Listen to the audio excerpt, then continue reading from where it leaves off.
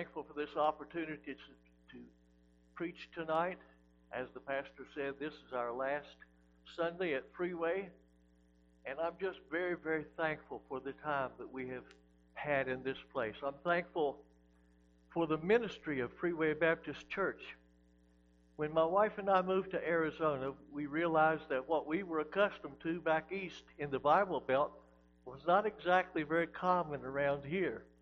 And when we found Freeway Baptist Church, we were thrilled to death to have a church that was Christ-centered and focused on preaching the gospel and teaching God's Word. And I was so mindful this morning as I looked out, as I saw Pastor Eckleberry. And Pastor, I was just mindful of his commitment over the decades to preach the gospel and to teach the Word in this place. And what we saw today is the work of the Lord over many, many years with many pastors and dedicated Christian servants. And I want to say that I count myself blessed and honored to help this pastor and work alongside him for these few years that we've had here. Andy, it's just been a joy to hear you play the piano and to lead singing. And folks, you have no idea how talented this woman is, because I'm not a trained singer, and whenever I sing a song, sometimes I kind of modify the tempo a little bit, and yet she is so skilled, she just goes right along, and nobody knows the difference, but I know. I want to say how much my wife and I love the people of Freeway Baptist Church. We are so thankful for the warm way we have been received, for the generosity, the affection, the thoughtfulness of the people of this church. And without question, without reservation, I can tell you this is the most loving and the most caring church that I've ever been a part of. And I count it a true blessing to have been here all this time. I did not get to say goodbye to everyone this morning, so for the benefit of those of you who may be watching that were here this morning and I didn't get to say goodbye to you, I apologize. I did not mean to snub anyone, but there were just so many people, and it was such an emotional time. But just let me say tonight that if you were here and I didn't get to say bye to you, I love you, and I thank God for you. And for all of those of you who are watching, we have people watching this service tonight from many different states: Indiana, Ohio, West Virginia, California, Idaho, many others. And for each one of you who are watching, I'm just so thankful that I have this opportunity to share the Word of God with you. And I ask you to pray. Pray for this church. The devil hates the work that's going on here. And he is fighting all he can do to destroy this work and to slow it down. But I am thankful for God's faithfulness over the years as he has deployed many servants to this place. Many have come and served, and many have gone. But Pastor, I noticed some new faces today. There were some people here who are leaving, but I saw new faces coming in who are ready to serve, and that's encouraging.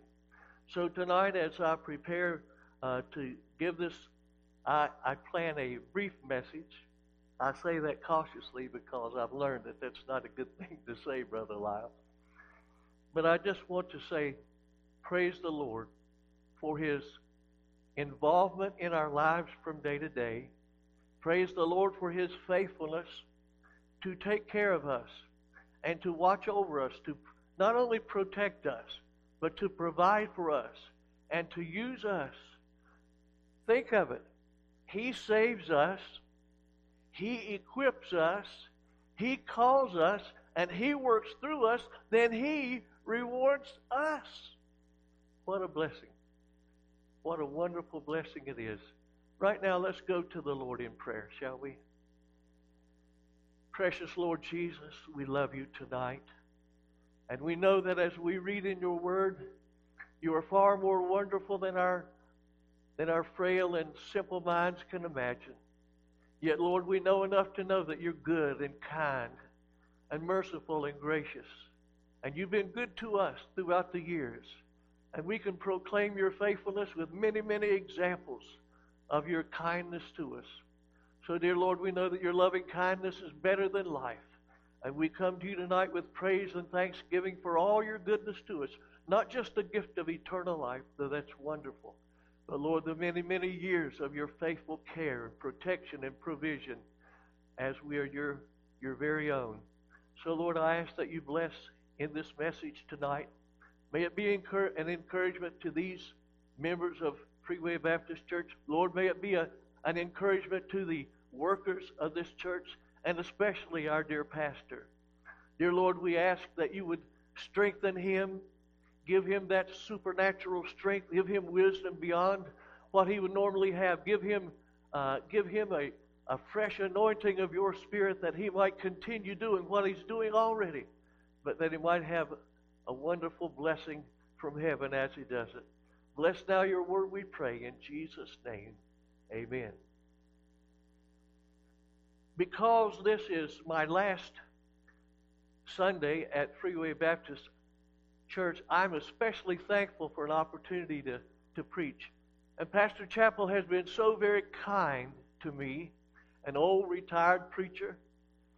I told him one day, I said, "Brother, I'm not nearly as good a preacher as you are, and I'm not as smart and sharp as I used to be, but I do love the Lord with all my heart, and it's my joy to serve him, and I just do the best I can." But tonight, as it is my last service here at Freeway, I want to preach a message that I've entitled A Sad Farewell. I say farewell to Freeway Baptist Church today, and tonight I do. It is a sad farewell. We had so many tears today in Sunday school as I had my farewell class. As we looked over some of the material that we had studied in the past year or so, as we considered God's blessings on the individual families, and how the truth of what we have been studying has been borne out in individual lives and individual families. And our theme for this history of Israel was the fact that we focused on two things: the involvement of the one true and living God in our daily lives, and his faithfulness to lead his people in the way of righteousness. Oh, how we focused on the weakness of man, the failure of man, and yet he, the Lord, abideth faithful. As we were discussing this message tonight, as the pastor invited me to preach, even though I always have a few sermons ready in case I'm called on short notice, none of the others quite fit the bill for tonight, Pastor. But the Lord almost immediately drew my attention to this thought in Acts chapter 20. And in the morning message, he referred to part of that. But I want to talk about a sad farewell. On his third missionary journey, the Apostle Paul was in the latter days of his ministry, and he had finished somewhat a dramatic ministry there in Ephesus, and they had left there, and when he arrived in Miletus, he called for the elders of the church. He had some parting words he wanted to share with them. He had some serious counsel for them. And as I think about leaving this church, I'm thinking about God's blessing on Freeway Baptist Church. I've been in this church as different people have come down that aisle. When you've preached, when I've preached, and received Christ as Savior, and various ones. What glorious moments we've had in that baptistry, Pastor, as you have baptized one after another, after another, after another. As you have asked people, have you received Jesus Christ as your Savior? Do you believe that He died and rose again? And they would say, yes. And I could just hear those in heaven shouting when these days of victory were celebrated here. And I'm so thankful that I was here for some of that. But as we're leaving, I feel somewhat what the Apostle Paul felt as he called for the elders of the church there at Ephesus to meet with him. In no way do I want to suggest that I'm a great man like the Apostle Paul. Not at all. But I can share some of his feelings. I can share some of his desire. I can feel his sadness as he would leave. And so he was in Miletus, and he called for the elders of Ephesus. It was a place of dramatic ministry just recently. I remember reading in Acts chapter 19, in verse 20, it was a place of powerful, fruitful preaching. In Acts chapter 19, and in verse 20, we read a simple verse. So mightily grew the word of God and prevailed. Ephesus was a wicked town. It was an idolatrous town, and they worshiped the goddess Diana. And it was a place given to idolatry. And the Lord sent His servant there to preach and to teach and to establish them in the faith. And after doing such a great work for a long time there, it says here that, I love what it says, and mightily grew the word of God and prevailed. Pastor, as you're preaching and as you're teaching, I have brought people to this church, and I would go to their home and ask them, what did you think of Freeway Baptist Church? And you know what one of the most common things I hear? I love the preaching of Pastor Jackal. I love his teaching. One guy looked at me and said, what a guy. I can tell you this, that when people are preaching the Word of God in the power of God, it makes a difference in people's lives. It can not only bring the Word of God and the love of God and the mercy of God can not only bring salvation and make you a new creature, but it changes your whole life. And as he ministered there, the Word of God was mightily preached, and it prevailed. But it was also a place of intense opposition to the gospel.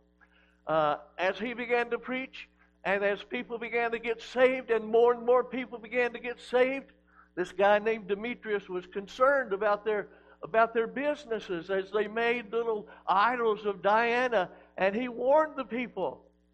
And he warned the people that it would harm their commerce. This man and his message and the impact of his message going to cause a ruin of our industry. Our commerce is going to suffer because of this. I looked in chapter 19, verse 34. And so after he stirred up the people, I want to let you know right away that it doesn't matter how dedicated our pastor is. It doesn't matter how much he studies and how committed he is, how passionate he is. The devil's not going to give up. The devil's not going to rest. The devil's not going to give you any peace. The harder you try, the harder he opposes. And so here in verse 34, it says, and when they knew that he was a Jew, all with one voice, about the space of 2 hours, cried out, great is Diana of the Ephesians. If I did that for 2 minutes, you'd really be wary of hearing that. No matter who it is, great as whatever idol it is. But for 2 hours, I'm saying that just to remind you of the intensity of Satan's attack and his foothold in that place. But aren't you glad that we read that the Word of God, we read that just a minute ago, the Word of God grew mightily and prevailed. The Lord has made me even more of an optimist than I was already. By nature, I'm an optimistic person. But I have seen how the Lord can touch the lives of unsaved people. I have known people who were criminals and wicked and evil, whose heart has been touched by the Lord. I witnessed to a brother of mine in 1976 who had been he was a man whose life was not, let's say, wholesome. I'll put it that way. But I will say this. I received a letter from my brother when I was in Turkey. And he said to me, he said, I want you to pray for me that I might be saved. He said, I was with you the night you became a Christian. And I wanted to become a Christian, but I was afraid. And so I didn't do anything, so pray for me. Pastor, we had 13 names on the prayer list for salvation. And during the 3.5 years I was in Turkey, we prayed for all 13 every night. Every night, the men of our congregation got together. Every night, 7 days a week, we got on our knees before God, and the men would weep and pray, and we'd beg God to save these people. I want to tell you tonight, all 13 people were saved. Everyone. And one of them was my brother. I went to his house when I came back from overseas. And he told me we were sitting in the living room. His wife gave us a kiss goodnight and went to bed. And we were talking. He said, I'm going to tell you, I don't want you preaching to me. I don't want you reading that Bible to me. I have my Bible in my hand. And I said, okay. And I pitched my Bible over there on the couch. I said, I won't preach to you and I won't read the Bible to you. But I said, I'll tell you one thing. You can't stop me from loving you. And you can't stop me from praying for you. And I'm going to love you. And I'm going to pray for you until you either get saved or you die and go to hell. And I got real quiet. In a moment, he said, can I ask you a question? I said, sure. My grandmother was an amputee, only had one leg. And he loved her and she loved him. They had a very special relationship. And she was a godly woman, and she told him about the Lord many, many times, just as she did me. She bought us our first Bible and taught us to follow the Lord and believe the Bible. And so he looked at me and he said, can I ask you a question? I said, sure, go ahead. He said, in heaven, will Nanny have 2 legs? I said, David, she'll have 2 legs and she'll leap like a deer. Suddenly he jumped to the floor on his knees with tears falling out of his eyes. He said, help me to be saved right now. Folks, I've seen it. I've seen the power of God at work in people's lives that other people would say, this person will never get saved. And I've seen it happen. And I've seen families brought back together. The Word of God grew mightily and prevailed, it says, in Ephesus. And yet for 2 solid hours, these idol worshipers said, great is Diana of the Ephesians. Well, as the story goes on, we simply want to say that Paul was headed to the latter days of his ministry. So many things uncertain, but he knew that the Lord had called him to suffer and to preach and to suffer and to preach. And brother, suffering is just part of the deal. And so he wanted to meet with these elders and to give them a word of encouragement, exhortation, and a word of warning. In Acts chapter 20, I want us to go to verse 19 through 21. Paul gives a reflection of his passionate, diligent ministry with them. Follow along as I read in Acts chapter 20. I'll be reading verses 19 through 21.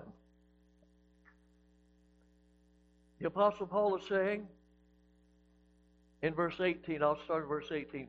And when they were come to him, he said unto them, ye know from the first day that I came into Asia, after what manner I have been with you at all seasons, serving the Lord with all humility of mind and with many tears and temptations which befell me by the lying in wait of the Jews, and how I kept back nothing that was profitable unto you, but have showed you and have taught you publicly from house to house, testifying both to the Jews and also to the Greeks, repentance toward God and faith toward our Lord Jesus Christ.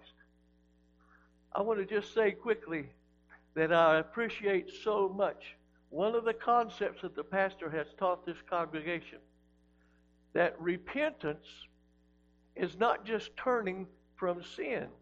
Repentance is turning from self or anything that is apart from Jesus. We turn to Him. I have nothing to offer Him. He's the creator of the world. Jesus is the Savior of the world. And who am I? An insignificant, weak, carnal human being. He has everything to offer me, and I have so little to offer Him. And so repentance is turning from self to the Savior. Realizing that you are utterly helpless. You cannot save yourself. You are utterly helpless to remedy your lost condition. And so in repentance, we turn from self and everything turn to Jesus. He and He alone hung on that cross. He alone has the scars in His hands and feet that brought my redemption. I say tonight, the apostle reflected on his manner of ministry. You know, every day of our lives we're building a reputation. Every single day we're adding a block to that recreation or that reputation house. I sat up here, and as we were going through the service, preparing to sing, I looked back there about where Brother Lyle is tonight. I saw Pastor Eckleberry and his wife. Pastor, I thought about all the years that he labored in this church.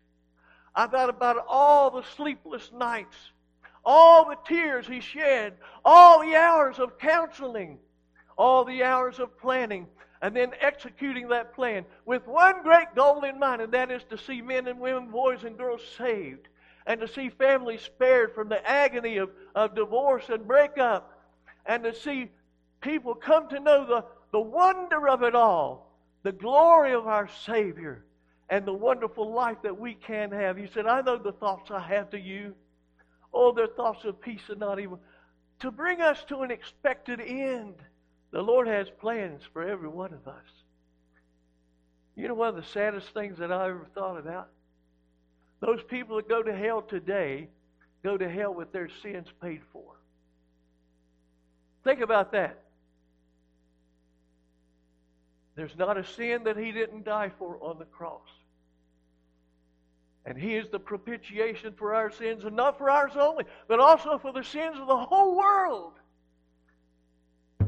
He canceled the debt of sin for all humanity. And now one thing is left: to receive Him as our Savior. He came unto His own, and His own received Him not, but to as many as received Him, to them He gave the power to become the sons of God, even to them that believe on His name. I needed that salvation. Oh, how I needed it. I resisted it for a good while, Indy. But on October the 18th, 1963, I couldn't take it anymore. Conviction was just too much for this old country boy. And I said, Lord Jesus, I know I'm a sinner, and I receive You as my Savior. I believe You died and rose again for me, and I'll receive You. And oh, what a difference. Oh, what a difference Jesus can make in our lives. As He said to them, He was reflecting on the manner and the type of ministry. They knew Him. They had watched Him. They saw His life. They knew what kind of a man He was. They knew He wasn't a hypocrite. They knew He wasn't a fraud. They knew He was the real deal. And said, you know me. You know what kind of ministry I have. And He talked about it here. And then in verse 22, He made an announcement. He made an announcement of His upcoming dangerous ministry in Jerusalem. He was so singularly focused. Look at verse 22 through 24 as we read this. And now, behold, I go bound in the Spirit unto Jerusalem, not knowing the things that shall befall me there, save that the Holy Ghost witnesseth in every city, saying that bonds and afflictions abide me. I love what Job said. Though He slay me, yet will I praise Him. People are so afraid of hardship and suffering and sacrifice. Well, what's it going to cost me? What's going to happen? You know what? Our Lord went to the cross. He was holy. And He went there for us. The servant is no better than the master. And the hardships we have are nothing compared to what He went through. And so He doesn't ask something that's unreasonable. He doesn't ask us to do anything that He didn't do Himself. And so in verse 23 it says, verse 24, I love verse 24. My goal in life is found, Pastor, in this verse. Look at verse 24. But none of these things move me. Neither count I my life dear unto myself, so that I might finish my course with joy. Your course is not my course. Rather, your course is not my course, and mine is not yours. What the Lord has for you to do, Indy, is yours. And the apostle said, I want to finish my course with joy. Not just finish it. That's not enough. It would be good to finish the course, but let's finish it with joy. Joy in knowing that the Lord made all this possible. Joy knowing that the one that I'm serving, I'm preaching, I'm teaching about, someday, Brother Lyle, I will be in His presence. Remember the song? It will be worth it all. when we see Jesus. One glimpse of His dear face, all sorrow will erase. What a wonderful thought. That's my goal in life, Indy, that I might finish my course with joy. And I can tell you one thing, there have been some rough spots. Oh, there have been a lot of rough spots along the way. But I have joy. I have joy. When I go to the doctor's office, when I go to have blood work, and all these people say, well, how are you today? I love to answer that question. I say I'm happy in the Lord. The Lord is good to me. They'll say, how's the world treating you? I say, the world's treating me horrible, but the Lord's taking care of that.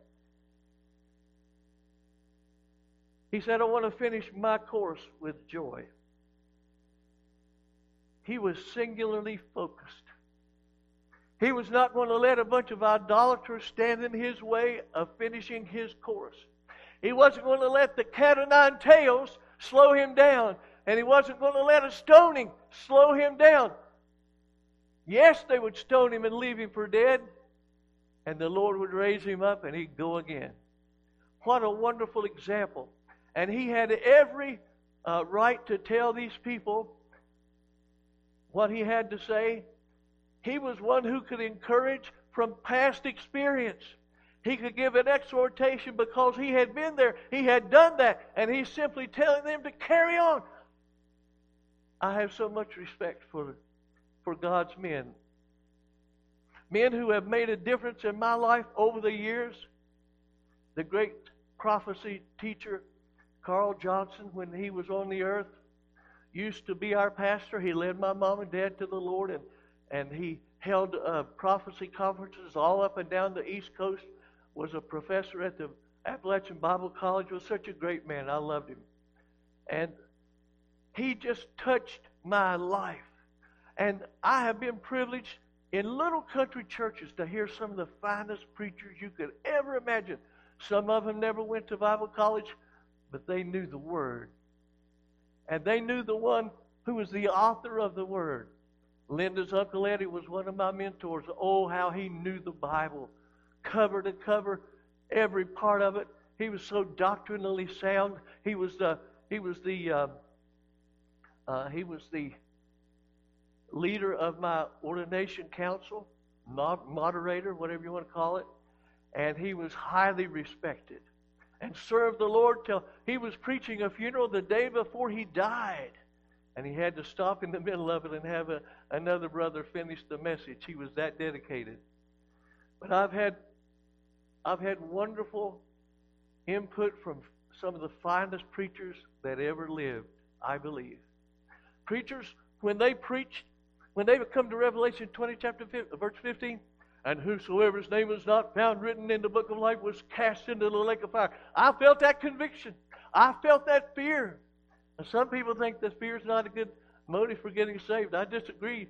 I know how it worked on me. You read the book of Jude, and you'll say some saved with fire and some with fear. I'll tell you what, in my case, it was a matter of fear.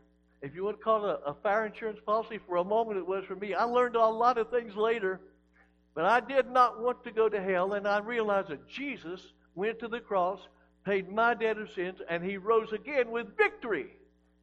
And it was no longer up to me to live in my strength. I could trust in Him. He would be my strength. He's my salvation, and He's my strength. He's the strength of my life. When we witness and we win someone to the Lord, we need to remind them, your energy will run out quickly. Your wisdom will be insufficient.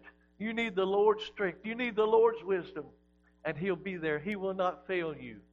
As we go ahead, we find that not only did Paul make this announcement about his dangerous ministry, he gave an exhortation and a warning.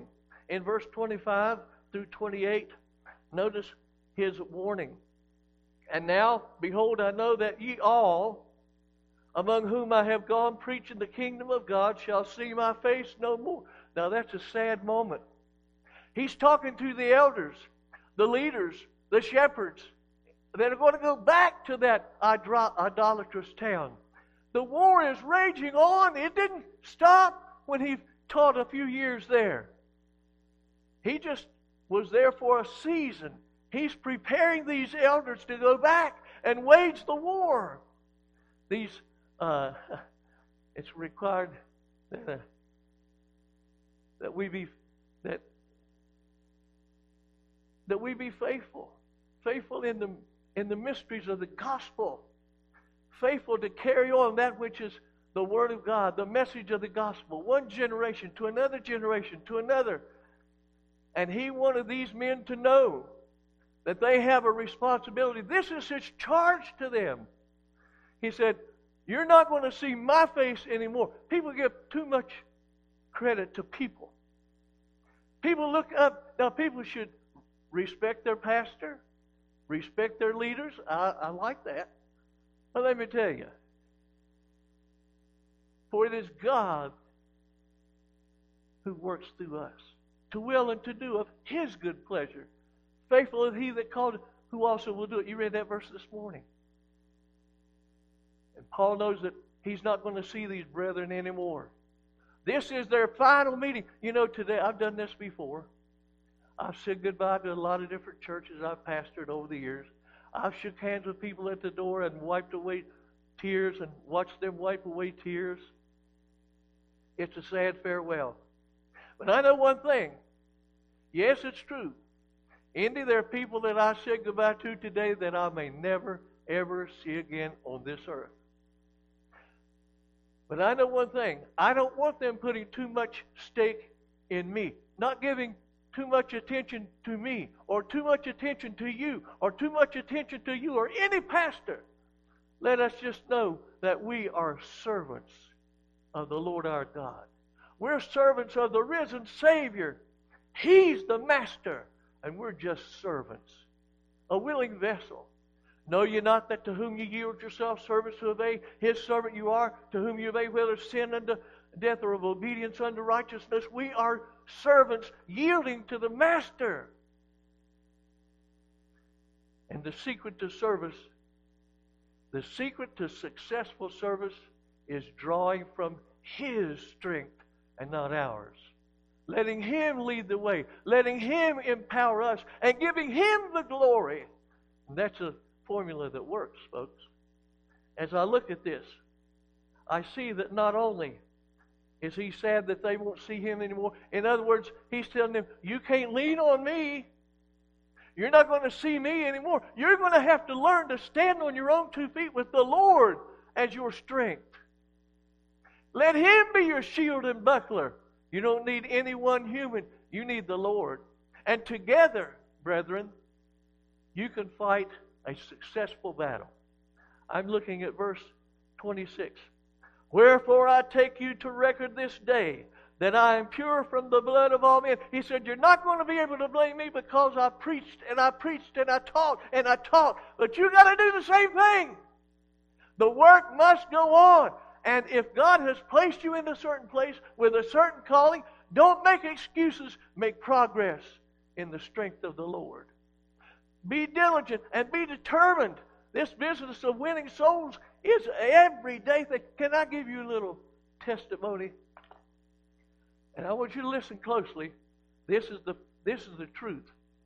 I have found a way to measure my spiritual temperature. I can tell how close I am to the Lord with how faithful I have been lately in sharing the gospel as a soul winner. If I go through periods in which I'm not really sharing the gospel and being a soul winner, I can promise you I'm in a spiritual decline. And the remedy is so simple. Get right with the Lord and get busy witnessing and winning lost souls. That's when you're the happiest. That's when the power of God is the greatest. And God's blessing on a soul-winning church will be there. If you have a church in which people just want to put on a show, if you have a church in which people are just so concerned about how they look, how the church looks, and how they can appease the world and appeal to the world, they'll get the blessing of the world. But that's not what we need, Brother Lyle. We need the blessing of God. one of the greatest things that Pastor Chappell has ever taught in this church is one simple principle. We are at our best when we want what He wants. When His priorities become our priorities, that's when we have His power and blessing. And so we read on and we see this. Verse 27, he said, "For I have not shunned to declare unto you all the counsel of God. Take heed, therefore, unto yourselves and to all the flock over the which the Holy Ghost hath made you overseers." He's talking to elders, leaders, pastors, overseers, whatever you want to call them.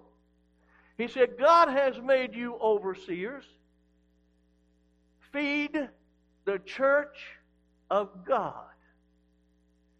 You are responsible for the diet of the flock. Now, you can't make them listen, but the menu is your job. And you need to feed them. These elders, he's saying, listen, elders, you got to go back to Ephesus. You got to go back to that idol-worshiping bunch. You've got to be steadfast, unmovable, always abounding in the work of the Lord. You can have God's blessing if you'll just get busy and stay at it. And then he gave a serious warning. "For I know this." Oh, I don't want to miss that one phrase. Let me back up. Forgive me. He said, "Over the which He hath made you overseers to feed the church of God, which He hath purchased with His own blood." I love that message this morning about how much we should love the church. Christ loved the church and gave Himself for it. That's how important. You know what? I have a watch right here, and the value of that watch was determined by the company that sold it, and I paid a certain amount for that, and that's the value that I would place if someone stole it and I wanted to get an insurance payment for this watch. So how valuable are we as His body? How important are we to the church? Well, what did He pay for us? What? Know ye not that you're not your own, for you're bought with a price? What was the price? The precious blood of Christ. If He would shed His blood for you and for me, that is how valuable we are to the Lord. Now he says, in a word of warning, "For I know this, that after my departing shall grievous wolves enter in among you, and not sparing the flock." There's a warning for the wolves, those who would come from the outside in. "Also, of your own selves shall men arise, speaking perverse things." The pastor was so right when he said, in almost every congregation, and maybe every congregation, there are false brethren. There are people whose names are on the roll, who know the right words to say to satisfy some soul winner's presentation that they have trusted Christ. But maybe their heart is just as cold and against God as it ever was. And for whatever reason, we may have one over here, one back there, that they're on the church road, but they're not His. And He's warning that we don't just have to worry about people coming from the outside in with heresy. We have to be careful about false teaching from within our own ranks. That word of warning. And so His warning is in verse 31. "Therefore watch, and remember that by the space of 3 years I ceased not to warn everyone night and day with tears." This was not a one-time warning. He warned about false teachers. I hear stuff all the time. There was a pastor named Orville Lester.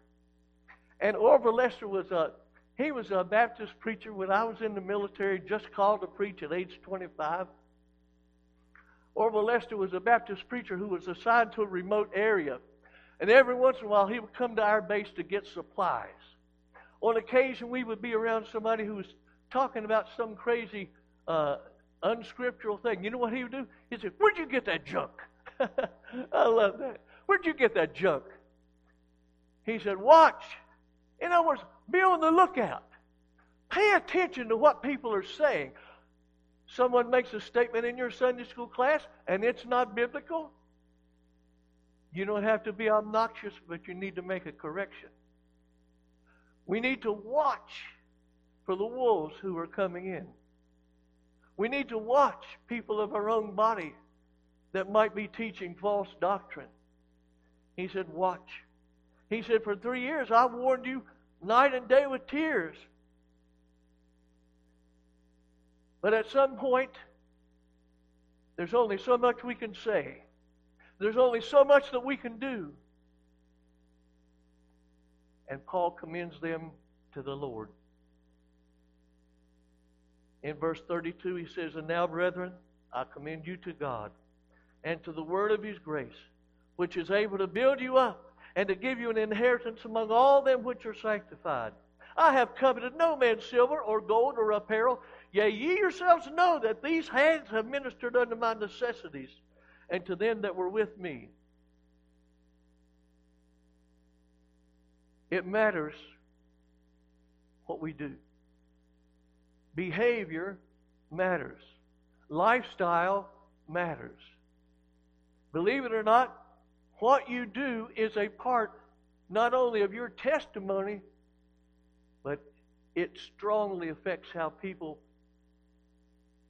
see you in terms of credibility. If they know you're living like the devil, they're not going to pay any attention to you telling them about the Lord. We need to make sure that our lifestyle and that our behavior is pleasing. Oh, I love that song. Don't you love that verse? Let the words of my mouth and the meditation of my heart be acceptable in thy sight. O Lord, my strength and my Redeemer. In 1 John 3, it tells us in verse 22 that we ask and we receive of the Lord because we do those things that are pleasing in His sight. So my motto in life is pleasing Jesus. A 2-word motto. How about that? 2 words. I want to please Jesus because I believe that if I please Jesus, I'll be all right. If I'm pleasing unto Him, He'll bless my home. If I'm pleasing unto Him, He'll bless my ministry. If I'm pleasing unto Him, I'll hear those wonderful words in me. Well done, good and faithful servant. As I look at this, and I see verse 35, I have showed you all things, how that so laboring ye ought to support the weak, and to remember the word of the Lord Jesus, how He said, it is more blessed to give than to receive. Well, I'll just say this. And when he had thus spoken, he kneeled down and prayed with them all. And they all wept sore and fell on Paul's neck and kissed him. Can you just see the affection? Can you just see the devotion? The appreciation for the man of God? I read this, Pastor, and I want to be that guy. I want to be a man of whom it's said of many, and so did that which was right in the sight of the Lord. I want to be that man of whom God said he was a man after God's own heart. I want to be that kind of guy. Well, they fell on his neck, and they wept sore, and they kissed him, sorrowing most of all for the words which he spake, that they should see his face no more. And they accompanied him unto the ship. I'll say this before I close. As I leave this place, I'll leave with a confidence, but a confidence that, Brother Lyle, even as you have been a faithful servant throughout these years, that you will continue. Let me charge you, do that. The love you have for Christ and the devotion to His cause, keep it up. Don't ever let the devil put anything between you and the Lord. Keep it up. Pastor, I'll say this to you. I respect you so very much. And I see your heart. I see your heart as you love the people. I see your heart for the Word of God, how you believe it, and how you preach it, and how you depend on it. But I'll say to you, keep it up. You've had some hard trials, and these have been difficult times. They'll get worse, but don't you give up. Stay in the Word. Stay in prayer. Don't give up. The souls of man are too important to give up. His church is too important to give up. It's too important to slack up and take a break. We need to double our efforts and to pray more and to study more and to witness more and be His good and faithful servants. Let's bow our heads and pray, shall we? And as we pray, I want to say, if there's someone watching online, maybe you've never trusted Christ as Savior, I'll just remind you that you were lost. And without Christ, you will never get to heaven. Our God is holy. He is perfect, and that's God's standard, is holiness and perfection, which none of us could ever reach apart from the blessing of God. But oh, how Jesus came to the cross, and His blood took our sins out of the way. And He offers now to receive us, those who would believe on Him with all our hearts. For with the heart man believeth unto righteousness. And He who knew no sin was made to be sin for us, that we might be made the righteousness of God in Him. Jesus came. God in human flesh. He died on the cross. Jesus shed His blood to take our sin out of the way, and He died. The wages of sin is death, and He paid that sin debt in full. And being raised from the dead, He is victorious. He is powerful. And He's able to save all who come unto Him. And He will. Won't you trust Him today? You who are lost, if you believe that Jesus died on the cross and paid the debt of your sins, if you believe that He rose again and offers you eternal life, would you call on Him today? For whosoever shall call on the name of the Lord shall be saved. That I love Romans 10:9. That if thou shalt confess with thy mouth the Lord Jesus and believe in thine heart that God hath raised Him from the dead, thou shalt be saved. Will you trust Him tonight? Would you pray with me now, even as I pray? Open your heart to the Lord, whatever words you want to use. And just tell the Lord Jesus you love Him. Tell Him you believe in Him. Tell Him you believe that He died in your place and that He rose again. And tell Him you receive Him as your Savior. Oh, dear Lord, would you save that soul that's nearest hell right now? Lord, would you convict and draw that one who knows they have a need, who knows they're not right with you, not ready for heaven? Lord, may this be the day of salvation for them. Convict their hearts and bring them to their knees in repentance and receiving you as Savior. We ask, Lord Jesus, in your holy name. I'll say this tonight before I turn it over to the pastor. Once again, thank you for the honor, Pastor, of serving at your side. Thank you, Freeway Baptist Church, for the love and the caring, the thoughtfulness. Thank you for the cards and the gifts. We will never forget you. Mrs. Pack and I love you, and we will never forget you. Pastor. Praise the Lord that tonight we have heard from one of God's choicest servants. It's my prayer that each of us would, through this message, draw something that would cause us to go on for the Lord, to be more fervent in our faithfulness and our devotion. Pastor and Mrs. Pack, we love you. And you go with our love, you go with our prayers, and you're always going to be family to us. And we look forward to, if the Lord should tarry His coming, seeing you again. And as they say, if not here, there, or in the air. And even so, come quickly, Lord Jesus. Thank you, thank you, thank you for your ministry to us. Let us pray. Lord, we thank you for the Pack family. Thank you, Lord, for their testimony, for their fervency for Thee. Lord, order their steps. Keep them in safety and in health. Allow them, Lord, to be as useful in your service wherever they may go as they have been here. And Lord, I pray that you would have your hand mightily upon them. Protect them as they go. And Lord, I pray that their reunion with loved ones on the East Coast would be sweet. And Lord, I pray that until we meet again, that you might bless and be with them in a profound way. For this we ask in the wonderful name of Jesus.